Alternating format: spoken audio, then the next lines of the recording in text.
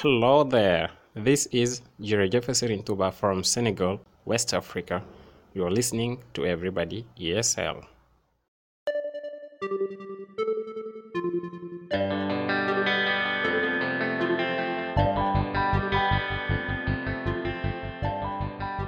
Welcome to episode 299 of Everybody ESL, the podcast for everybody who wants to improve their English, practice their English, or just learn more English.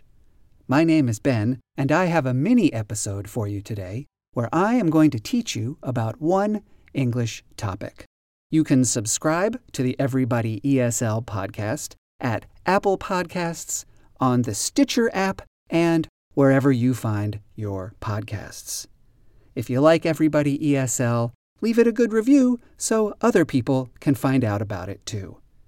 And if you have any questions, comments, or suggestions for me, please send an email to everybodyesl@gmail.com.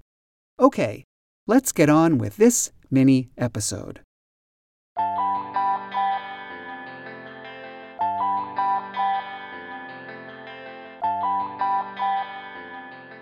In this episode, I am going to teach you a strange and useful construction.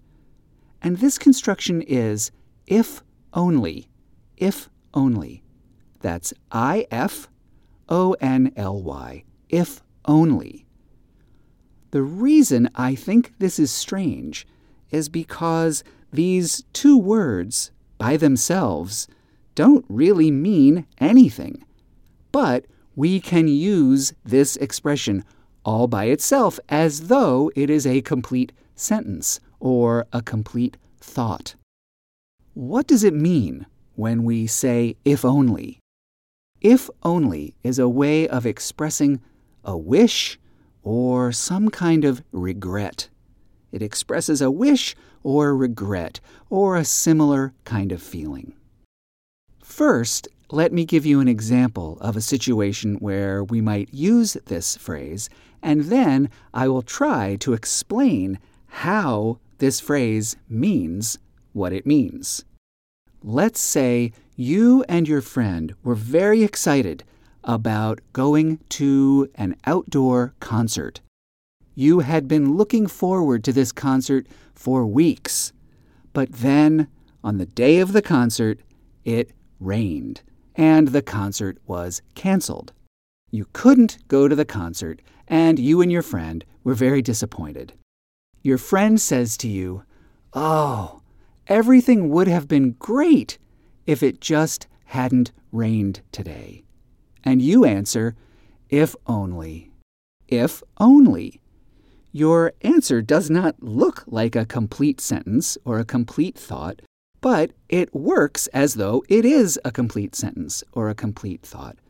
When you say, if only, what you're really saying is something like, if only that one thing was different, everything would have been good. Or, if only that was true, I would have been happy. Or, if only that one thing happened, things would have been better.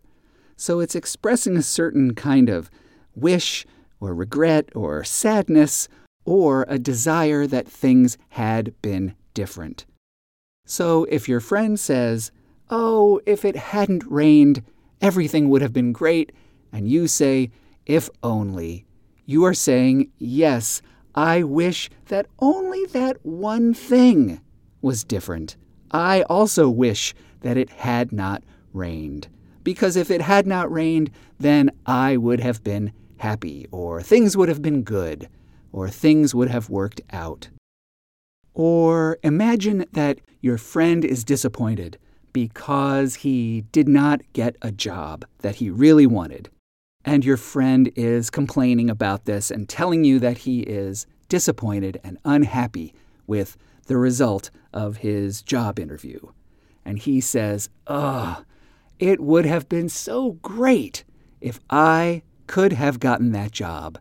And you reply, "If only." Yes, if only that thing had happened, then things would have been better. or then you would have been happy, or then things would be good, or something like that. So you can see that if only is a way of expressing sadness, regret, disappointment, or some kind of wish that things were different. And that is if only, a very strange and useful expression that I think you should know.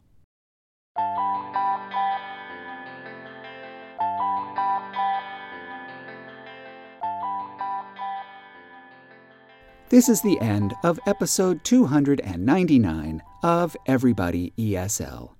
You can contact me at everybodyesl@gmail.com if you have questions about English, if you have suggestions for me, if you are interested in private lessons, or if you would like to record an introduction that I can play at the beginning of future episodes, the same way Jared Jeffe recorded the introduction you heard at the beginning of this episode. I'll be back soon with a new episode, and until then, keep going, keep practicing, and keep learning. I'll see you soon. Goodbye.